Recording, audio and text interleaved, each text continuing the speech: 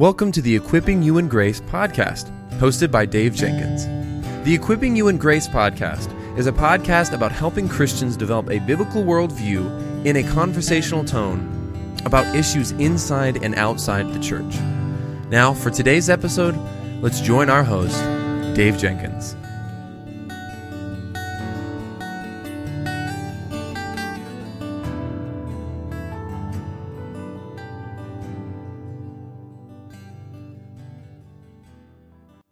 Welcome back to the Equipping You in Grace podcast. My name is Dave, and I'm the host for this podcast. And with me today, I have the pleasure of talking with my new friend, Scott. Scott, welcome to the Equipping You in Grace podcast. I'm glad to be here. Yeah, it's great to have you. Can you tell us about your life, marriage, ministry, and what are you working on ministry project-wise? Yeah, sure.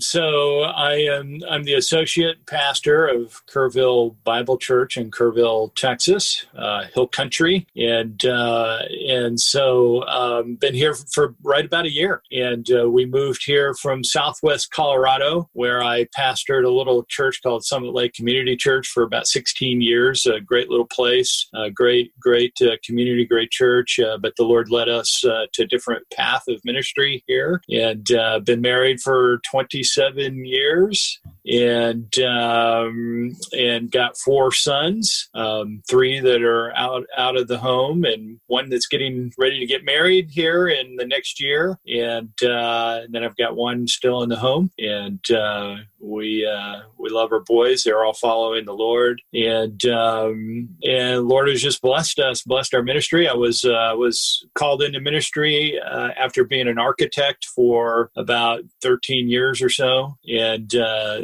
had a great career as an architect and really loved what I was doing. Worked in Aspen, Colorado for a number of years, designing large homes and ski resort facilities and that sort of thing. But the Lord called me out of that into the ministry, and we moved to California. I went to the Master's Seminary, where I graduated with an MF of serving the Lord, and we've really enjoyed it. That's awesome, brother. That's awesome.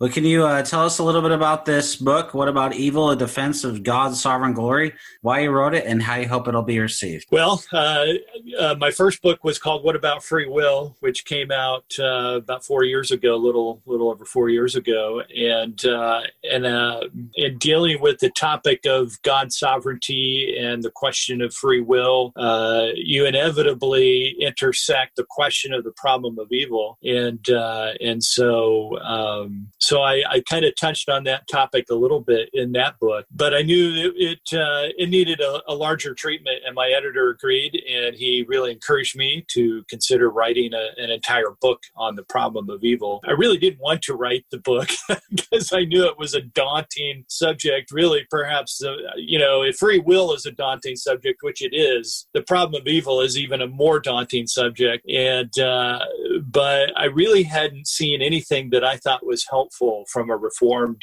perspective, and so that's what kind of led me to embark on that adventure. And since then, some really good stuff has come out from a Reformed perspective, but all of that came out while I was researching this book and was useful to me. And so we could talk a little more about that. But, I think we're living in a time where people are really starting to think a lot about the nature of evil. We're living in some dark times. We're living in times that are uncertain, and people are scared. People are fearful, I think. There's a lot of anxiety that you see not only in the culture at large, but in the church and among Christians. And so in some ways, I think this book can be very timely because it addresses a kind of issue that people are really thinking about. And so I hope it will be helpful for people to think through the issues of why is there evil in the world? Why has God, depending on your theological perspective, why has he permitted evil to happen, or why has he ordained it? And I believe that is a better way of looking at it. And those are tough questions. And so I try to unravel all of that in this book. Yeah, you're right. There's thankfully there is good answers to these questions. The church has wrestled with this and given good answers, so we can be thankful for that, and thankful for your book. I remember in seminary I read probably like 30 books on this topic, and I was covering the problem of evil in the book of Job, which is no small thing, especially when you do it in 20 pages. It's like you could do like probably 300, 400 pages, or more, but it was like, absolutely. I read like, I don't even know, like 30 or 40 books to write that paper. And I felt, man, I could really write it. But I get these, I write at Christianity.com, I get questions, and a lot of the questions are about these types of things because, people are really, like you're saying, people are struggling with these types of questions. And like I said, we have good answers to these questions. So I'm really thankful for your book. I think it's very, very helpful, and like you said, it's needed. That we need more books that address this, because people are leaving the church. A lot of people leave the church over these types of questions because they don't get the answers that they really need, or they don't feel like they don't feel like they get the answers to the questions that they really have. So right, absolutely, yeah. And it's it's an issue that Scripture addresses, not maybe so much in the categories that sometimes we ask the question, but I mean, when you think about the Bible's intersection with the problem of evil, it's quite extensive. I mean, you think of the book of Job, you think of a book like Lamentations, or even books like the book of Ruth, or First Peter, in the New Testament, a good portion of the book of Hebrews. I mean, a lot of it deals with suffering and pain and evil in this world. And so it's not a subject that the Bible shies away from at all. And yet I think a lot of Christians and theologians are afraid to interact with it in the bold kind of way that Scripture does, I think. And so that's what I try to do in this book. I think you're right. There's a lot of things, that when you talk about the problem of evil, it's not just a theologically weighty subject, but it's also, as you're saying, a very pastorally important subject, and it's also very practical. So how do we help people in our local churches process the problem of evil? Well, there's really two questions there. You have the question of how does someone who is in the midst of experiencing pain and suffering for various reasons, trials and tribulations, and maybe experiencing grief because of the death of a loved one or something like that. There's a question of how do you handle a person going through suffering, and that's one question, and Scripture clearly addresses that. But then there are intellectual questions that are raised as well. And I think those are separate questions. And I think when someone is in the midst of suffering, when they're experiencing grief or pain,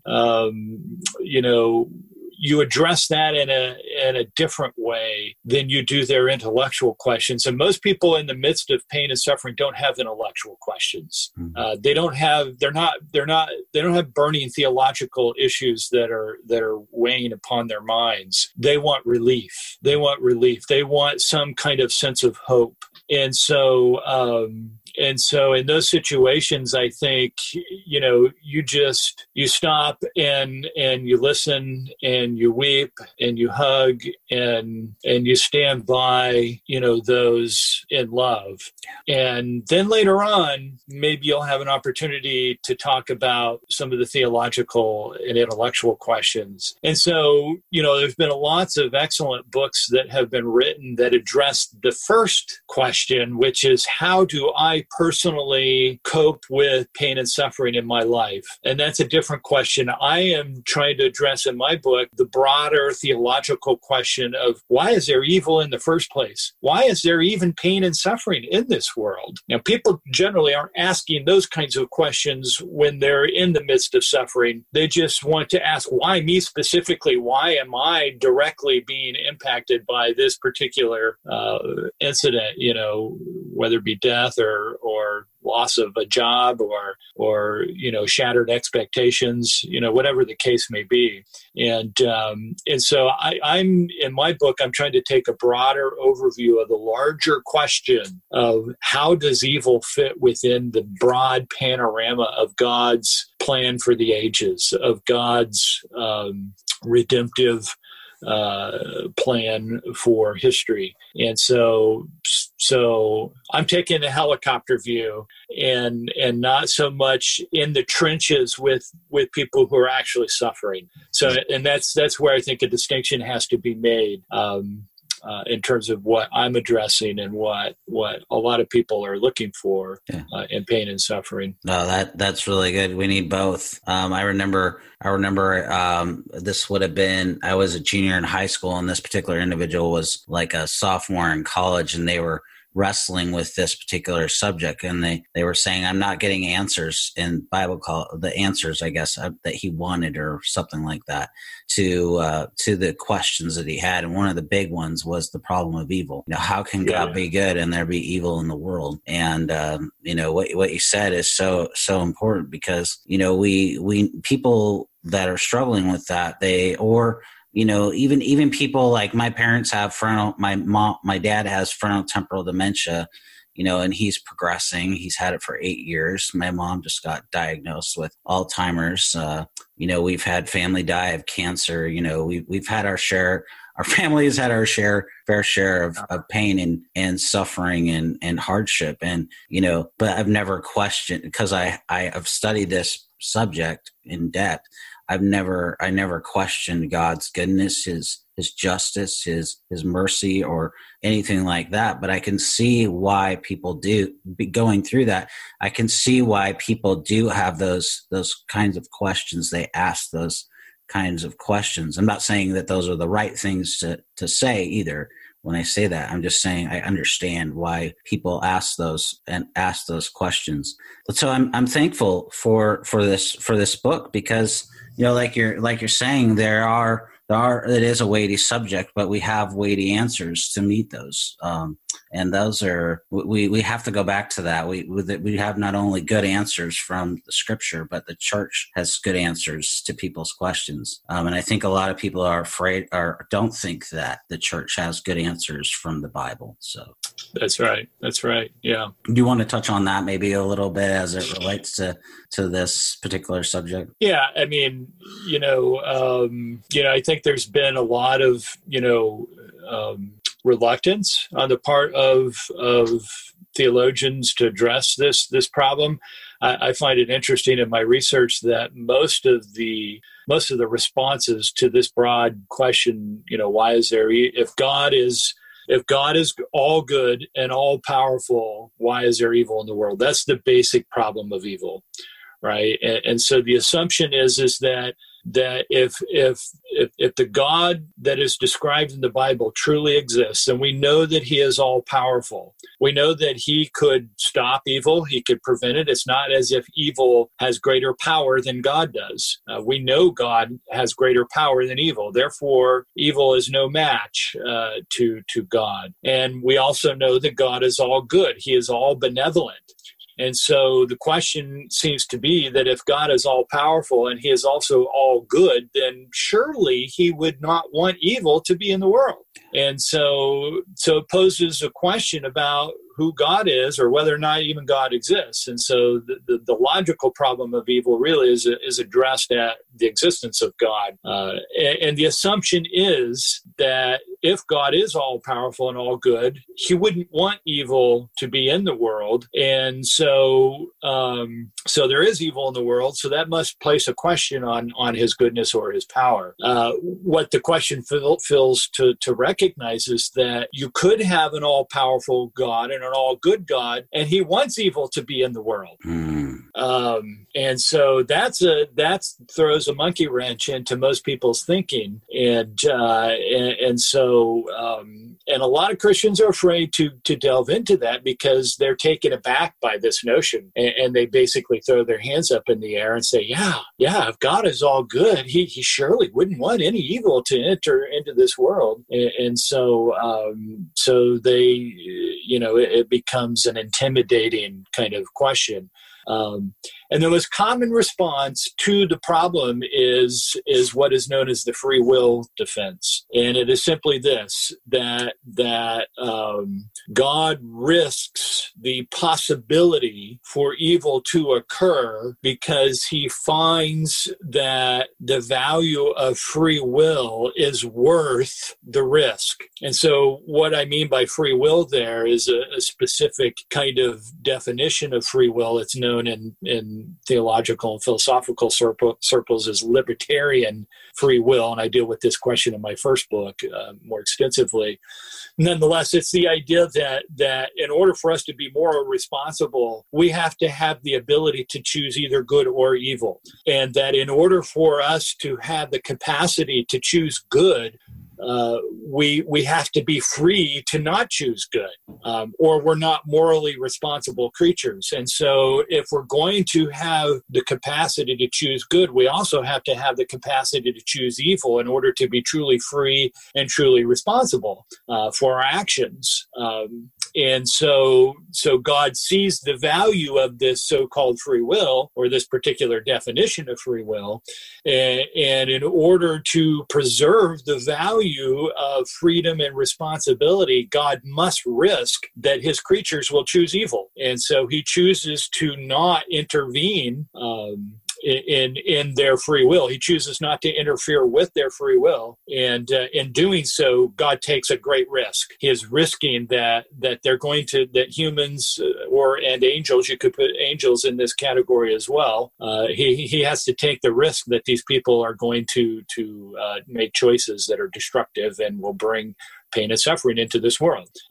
I spend a great deal of time in my book refuting that position. I believe it is not coherent, and so there's a much better answer to the question of evil, and it gets back to broader questions about who God is, and his sovereignty and his transcendence and his holiness and the perfections of all of his character that I think are a far better answer to the question. Yeah, that's a really, really good answer. So touching on, you just said who God is gets to this question. So how does the character of God help the Christian to address the problem of evil? I really think that's where a person has to start. And it's where I start in my book. After I lay out in some of the early chapters, I lay out the broader questions of what is the problem of evil, what is evil itself. I have a whole chapter on that. Then I lay out, what have been the most common responses from Christians historically to the question. Not everyone, because there's, you start reading the literature and there's as many different answers to the problem as there are questions about it. But I lay out what are the most common ones. And of course, the free will defense is the most common response to the problem. And so I evaluate some of those different responses, and then I shift gears and I move, okay, what does Scripture say? What does the historic creeds and confessions say, and what is our theological response to this? And so I begin really with theology proper in addressing the question, and I talk about, well, who is God? Because until we understand the nature of God, we're not going to understand why he has purposed evil to exist in this world. And so I talk in some of those early chapters about the transcendence of God, this creator-creature distinction, that we're talking about God being in a category all by himself. And so there is this level of transcendence, this level of greatness, of magnificence that we can't penetrate. And until we understand this holy character of God, until we understand his perfections, his righteousness, his justice, his mercy, his goodness, all these things, we're not going to understand evil. And in light of that, unless we understand our own human depravity and our own limitations, limitations as finite creatures, we're not going to get the answers right. And so I think a theodicy, and by using that term theodicy, that is a technical term that combines the Greek word for God and for justice, and it's how do we justify God in the face of evil? This is technically how that term theodicy is used. So I am offering a theodicy. I'm offering an actual answer to why there's evil in the world, and it's a way of justifying God's purposes or God's reasons for evil. And what I suggest is that it is all about the glory of God, and God has created this world not for our happiness. This is where people get the question wrong, or get the answers to the question wrong. The assumption is that God wants us to be happy, and how we define happiness. And virtually every human being, if they were allowed to define happiness for themselves, that would mean the absence of any pain or suffering or evil, right? But clearly that's just not how God has organized the world, because we have a lot of pain and evil in this world, and we know that there's going to be that way. I mean, Jesus said, in this world you will have trouble, you will have tribulation. But then, of course, he goes on to say, but take heart, I have overcome the world, right? And I think he's already beginning to allude to the fact that the whole purpose for pain and suffering is to magnify his glory, not to magnify our happiness. And yet what we find ironically is that when we see where God's glory is truly located, it is in immersing ourselves in that glory where we find true happiness for our own souls, even in spite of the fact that we experience suffering. No, that's a really good answer. And you touched on something that I was just thinking about it. I've thought about this a lot. We have such a low view of justice. I mean, by that, I mean a biblical understanding of justice, satisfied in the wrath of Jesus and all that means. And we've undercut that for so many years that, just no wonder that people struggle with this, ultimately with this question, because we know that the answer that culminates for this particular question,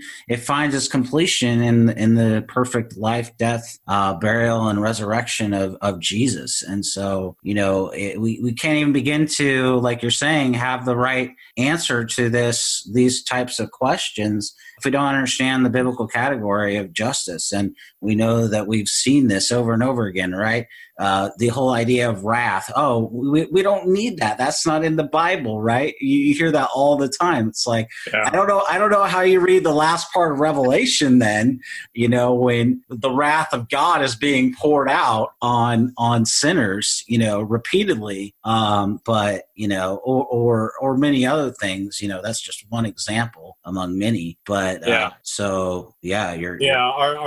culture has had a tendency to domesticate God and make him more human-like, and conversely to elevate humanity and make humanity more godlike. And so that God is really just more of a slightly better version than we ourselves are. And so when you have this perception of God, he's not the powerful, just, and sovereign God that he truly has revealed himself to be. And we are not the autonomous, free creatures that we assume ourselves to be, and therefore in complete control of our own lives and of the unfolding of history. And so getting God and man wrong means you're going to get the questions or the answers to the questions of evil wrong, because we have a low view of God and a high view of man that are not biblical views. Yeah. How does the problem of evil find its answer in the person and work of Jesus? So essentially, the argument of my book is this, and it starts with these broad questions, and it begins, of course, as I said, with the character of who God really is. And so I asked the question, why did God create the world? Why did he create the universe in the first place? And so I'm starting with very basic questions here. God had no need to create the world. He didn't create the world because he was missing something. There was something missing from his life, or there was something missing from the inner Trinitarian satisfaction or completion of God's internal nature or being, right? The intertrinitarian nature of God. God had no need to create the world whatsoever, but rather I believe the scripture suggests that God created the world out of his own freedom without any obligation or need to do so, and yet he chose to freely create the world. But why? And I believe the answer to that question is so that he might magnify his glory, supremely magnify his glory to his creatures, especially his image-bearing creatures, which are us human beings. And so then the next question is, well, how has God most magnified his glory? If this is his goal, where has God most magnified his glory? And I think if you ask any believer, well, where is God's glory most magnified? Inevitably, they're going to say it is through the person of Jesus Christ. It is through, first of all, the incarnation of the Son of God.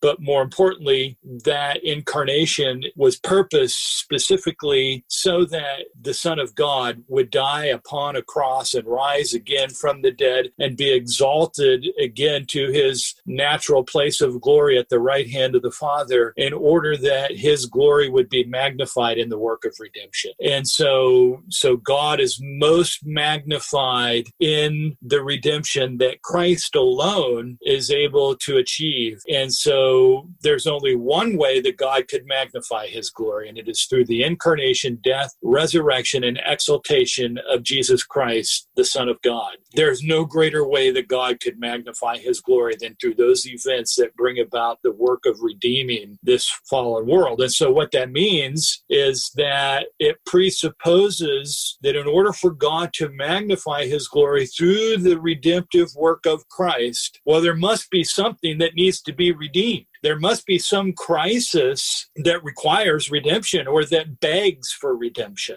And that crisis is the fall of humanity. It is the curse that rests upon our world. And so God deemed that it was, that his glory would be more magnified in a world that has fallen, in a world that has left its initial state of paradisical perfection in the Garden of Eden prior to the fall of Adam and Eve. It was better for that place to fall and to descend into the depths of darkness that our world has descended into, so that God could send forth his Son and redeem this world through his death and resurrection and ultimate exaltation. And that basically the storyline of Scripture, which is what theologians often call creation, fall, redemption, right? You have this sort of U-shaped storyline to Scripture, that it is in this particular storyline that God's glory is most magnified.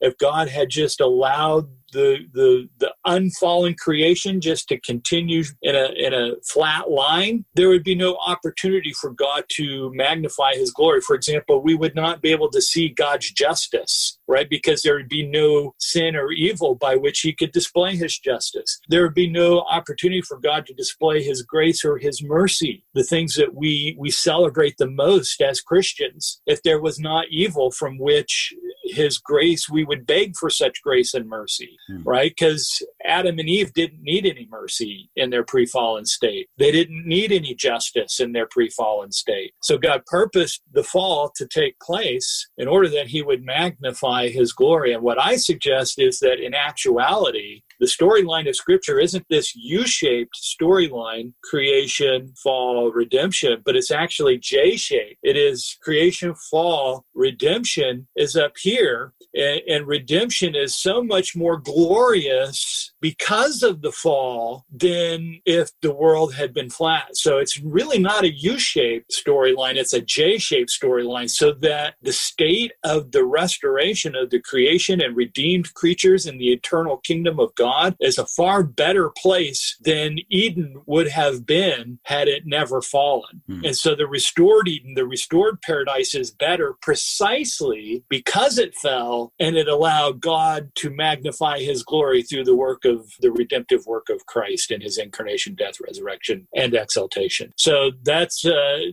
mouthful. And, there's a lot to unpack there, and that's what I do in the book, is unpack what that really really looks like. Yeah, that's really, really a good answer. Very good. How do we hold the sovereignty of God and free will and tension and not compromise on one or the other? Yeah, oh boy. So I wrote my first book on this question, and I address it, and it intersects, of course, the problem of evil. And I think a couple of important things to understand there. First of all, as my pastor likes to say, the Bible has these twin towers. You have the tower of God's sovereignty, and you have side by side the tower of human responsibility, and we could add human freedom and responsibility, depending on how you define freedom of will for human beings. Nonetheless, the important thing that I think we need to understand is that God's sovereignty is not fatalistic. This is very important because most people assume that if you hold a Calvinistic or Reformed view of sovereignty, which I do, and that's what I promote in my book, it must mean that you believe in fatalism. What is fatalism? Fatalism is things are just going to be the way they're going to be, and there's nothing that you can do about it, right?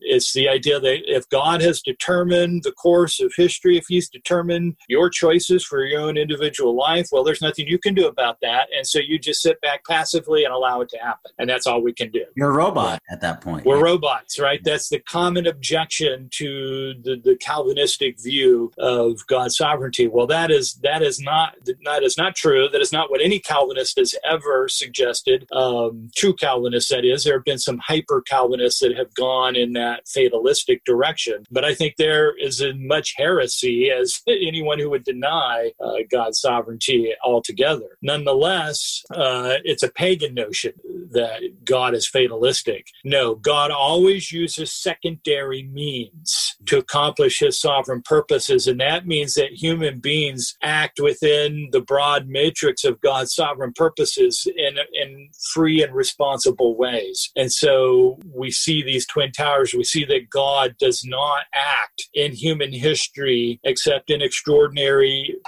incidences of his providences that we might call miracles or whatever. In his ordinary providential actions, he always uses secondary means, right? He uses it in the natural world in what we call the laws of nature, and he uses it in the human arena of human choices by virtue of our freely, voluntarily made choices that are never coerced. So when we talk about God's sovereignty, God never coerces us to act against our wills, right? We always act according to the strongest desires of our heart as they act upon the circumstances that we find ourselves in. And so God's sovereignty never violates our will and our freedom as creatures. And there's a lot else that could be said about that, but that's a starting place. Yeah, we could consider the life of Joseph, right? I mean, look at what happened to Joseph. He was, sold into slavery, and then, we know that he rose up in power in Egypt by the plan of God and the providence of God. At the end of his life, what does he say in Genesis 50:20? What was meant for evil, God turned around for our good. That's a loose paraphrase. I can't remember the exact. Yeah. Just to be clear. Yeah. So it's important. Yeah, it's important to understand that Joseph, when his brothers came before him after he was essentially the prime minister of Egypt, and they were trembling before him, shaking in their boots, they recognized that they were responsible for selling him into slavery. They take moral responsibility for those actions, and Joseph doesn't deny them that reality. In other words, he recognizes himself that they are more morally responsible. But what is interesting is that in chapter 46, 47 of Genesis, in the initial meeting with his brothers, he says, I want you to know that even though you sent me here, even though you did this deed, I want you to know that it was actually God who sent me here. In other words, God stood behind his brothers selling him into slavery. And so what you see there is those twin towers, right? You see God sovereignly ordained that his brothers would sell him into slavery, and yet that does not, they don't escape the fact that they themselves made that decision individually themselves with moral responsibility because they wanted to send him there, right? They didn't do it against their own wills, and yet God determined that was what was going to happen. So when Joseph then explains the theological, explanation for that event in Genesis 50:20, as you alluded to, which I think is one of the most important passages of Scripture that unfolds the reality of this. So he says, what you meant for evil. In other words, he's talking about the motives and desires of their hearts, right? And this is where moral responsibility is located in Scripture. It is in our motives and desires, right? This is why Jesus says that it is out of the heart, that come forth murders and lies and adultery and all this sort of thing, right? It's the motivations of the heart. And so what your motives were evil. But God, who superintended by his providence and by his sovereign decree, this same event of you selling me into slavery, he had an entirely different motive for it. And his motive was entirely good. So what you meant for evil, he meant for good. And so this presents a kind of a paradox, right? Because Joseph's brothers were responsible for moral evil, and yet God took that same morally evil event and intended the same thing for good, right? And the good, Joseph explains, is so that many people would be saved through this famine that God has raised me up to address and to preserve God's promises, which eventually is the preservation of the messianic line going all the way back to Genesis 3 and the seed of the woman for the future of the Messiah. So, God used that incident very specifically in redemptive history to bring about his plan of redemption. Well, well said. I wasn't trying to cut you off. I was just trying to say, well said. Did you have more that you wanted to? No. It's that Genesis 50:20. I'm glad you brought it up because that is such a critical passage of Scripture for us to understand. It is one of the few places in Scripture that really pulls these two twin towers together in a way that makes sense. Just practically. We can look at that like we're talking about and say to that with confidence, God hasn't abandoned us, right? He is at work in history so we can trust him. What does that mean? It means for somebody like me who has parents with memory issues or somebody with cancer or somebody with that's had a family member die with COVID. It's God isn't the cause of those things. We know sin is in the world, and sin has an ultimate, expiration date, in the coming of Jesus, and he's coming, and he'll write all of history that he governs and sustains by the word of his power. So that's good news. He's at work, and he's not disinterested in the world. He's interested in us. So that's actually a comfort to us. I think where a lot of the comfort lies, when we live in a kind of world that is dark and depressing and disheartening and leaves us with a great deal of anxiety and uncertainty, to recognize that evil is not some independent power that exists apart from God and is kind of off doing its own thing, and God is up in heaven and wringing his hands and like, oh my goodness, how could this be happening? And he's down here with us, lamenting this unfolding of evil in the same way that we are. If God were really in that position, oh my goodness, we would lose all hope, and we would have no reason to believe in such a God because he's no better than we are. That is not the God of the Bible. The God of the Bible is such that he is superintending everything that happens in the course of history, and it includes every instance of good and evil. And he has a plan for all of it. And that's what we have to grasp as Christians. And he stands above it because his plan is always, infinitely wise and infinitely good. And because God is transcendent, we can't always understand that. So there's a certain level of mystery, a certain level of incomprehensibility about God's plan that we're never going to be able to penetrate, especially when it comes to specific instances of evil in our own individual lives. We ask ourselves, I don't understand, God, what the purpose is by having my father, for example, in my own case, my father who died when he was 72 and seemed to be in perfect health. I don't understand that. I don't know why that took place in that specific instance, but I know that overall God has some good purpose for everything. Though I may not fully understand it, I can trust him because I know that he is good and that he is wise arise, and that evil is not outside of his control, but in fact has been purposely ordained by him for very specific purposes that will ultimately achieve his glory and our edification when we place our faith in Christ. Amen. Well said, brother. Well, outside of your book, what are some of the books you found helpful on this topic? Yeah, this goes back to the earlier question of the two types of issues that we're dealing with. So when you're dealing with the intellectual and theological problem of evil, there's some good books out there, but one that I recommend, and it's interesting, both of these books that I want to recommend came out in the time that I was doing research for my book. And so one of those is called God and the Problem of Evil, 5 Views. It's put out by University Press. It's edited by a guy named Chad Meister and James Dew. It's a good place to go to get the bigger picture of how different Christians have answered this problem. There's a couple of chapters in there that are particularly good, and then some that are not so good. But it's one of those response books, so the other guys respond. That's a good place just to get a broad view of the issue from the theological issue and the technical, what we sometimes theologians and philosophers call the technical problem of evil. The other book that I would recommend in this arena, and this is the one that I would go to first especially for Christians who really want to get a good grasp of this. It's by Greg Welty. It's published by Christian Focus out of Scotland. It came out about 2 years ago, I think.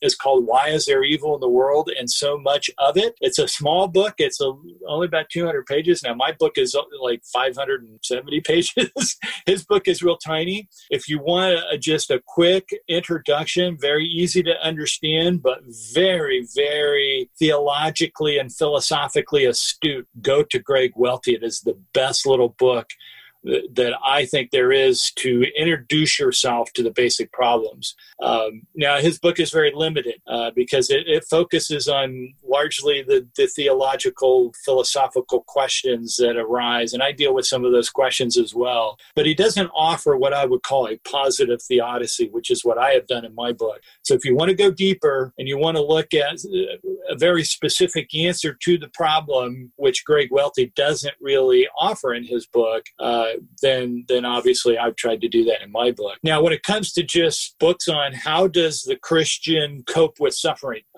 that's a different question, as I suggested, and there's some good books there too. A lot of really good books there. A couple I would recommend are, for example, Johnny Erickson Tada's books.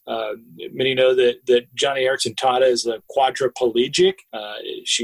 When she was a teenager, she had a diving accident that basically paralyzed her from the neck down, and wow, she has a perspective on suffering that very few people have. Her book called The Place of Healing is really good. There's an earlier book she wrote called When God Weeps. Really highly recommend those books. Paul Tripp has a recent book called Suffering that I think is really good. And then Dave Polson, who just recently died, I think this is the last book he wrote before he died, called God's Grace in Your Suffering. That's a really good book too for people who are in the midst of suffering themselves and are looking for comfort, for peace, for a salve to their souls. Those are some good places to go. Yeah, those are good. Nancy Guthrie also has some good books on particular subject. Yeah, there's a lot of good books on how to handle your own personal suffering. Yeah, that's good. All those are good too that you mentioned. Where can people go to find out more about your work online or on social media, Scott? You can find me on Facebook. You can find my public page on Facebook. It's Pastor Scott Christensen. It's all one set of words. If you type that in on Facebook search, you'll find me there. On Twitter and Parler, you can find me at Pastor Scott C, and on Twitter and Parler, and those would be the main places to check me out. I have an Instagram page, but I don't really frequent that much. I'm not a big social media guy. I try to get on there a little bit, but yeah, I'm a busy guy. I think we're following each other on all those. So yes. Well, there's a lot that we could really dive into about this topic, even more so than we we've just scratched the surface, guys, on this one. So yes. Just as we wrap up this conversation, Scott, it's been really enjoyable. Do you have any takeaways for our listeners? Yeah, I would just say we have no need as Christians to be dismayed by the problem of evil. We have every reason to rejoice because we believe in a God who has a sovereign plan, an all-wise, all-good, sovereign plan for everything that happens in this world, including everything that is going on right now and everything that happens in our individual lives. And as a result of that, we can trust him. I mean, he is a good God. He is in control, and he is so magnificent in his glory that we have to wrap ourselves in that glory. We have to be immersed in it. We have to turn away from looking at ourselves and our own personal happiness. This is really, I think, where Job, in the book of Job, found his hope. It's when he started to turn away from himself and stopped fretting about all the unanswered questions that he never got answers to, right? He posed all these questions to God. Why am I suffering? Lord, I'm going to take you to court and get you to answer these questions, right? And he did that, and God said, okay, I'll go to court with you.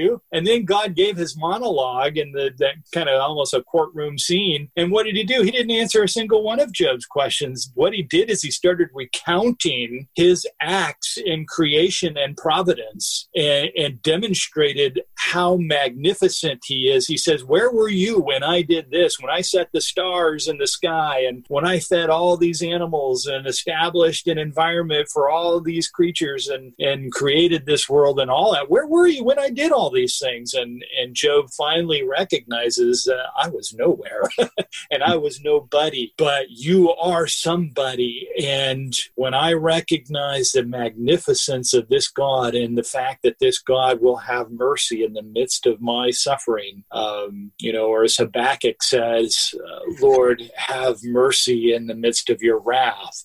That is where we find solace. That is where we find satisfaction for our souls. It is in magnifying this glorious God who has defeated all of the powers of evil through Christ, through his redemptive work, and later on he will defeat all other evil through his work of eternal justice. And that is where we need to find our hope, and that is where I believe we will be at peace and experience the joy of knowing this magnificent God. Amen, brother. Well said. Well, Scott, I've really enjoyed talking to you about this. And guys, Scott's book is What About Evil? A Defense of God's Sovereign Glory. I recommend you pick it up and take the time to work through it. You'll be blessed. Scott, thank you for your time and for coming on and equipping you in grace. My pleasure. Have a wonderful day, brother. Okay.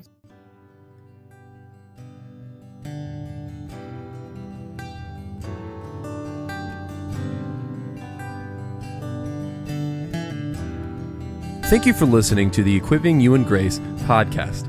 If you enjoyed it, please subscribe, rate us on the app, and share this with your friends and family on social media. If you want to find us on social media, you can find us on Twitter @Servants of Grace, on Instagram @Servants of Grace, or by searching @Servants of Grace on Facebook. You can also find this episode and many others like it on the front page of our website, servantsofgrace.org.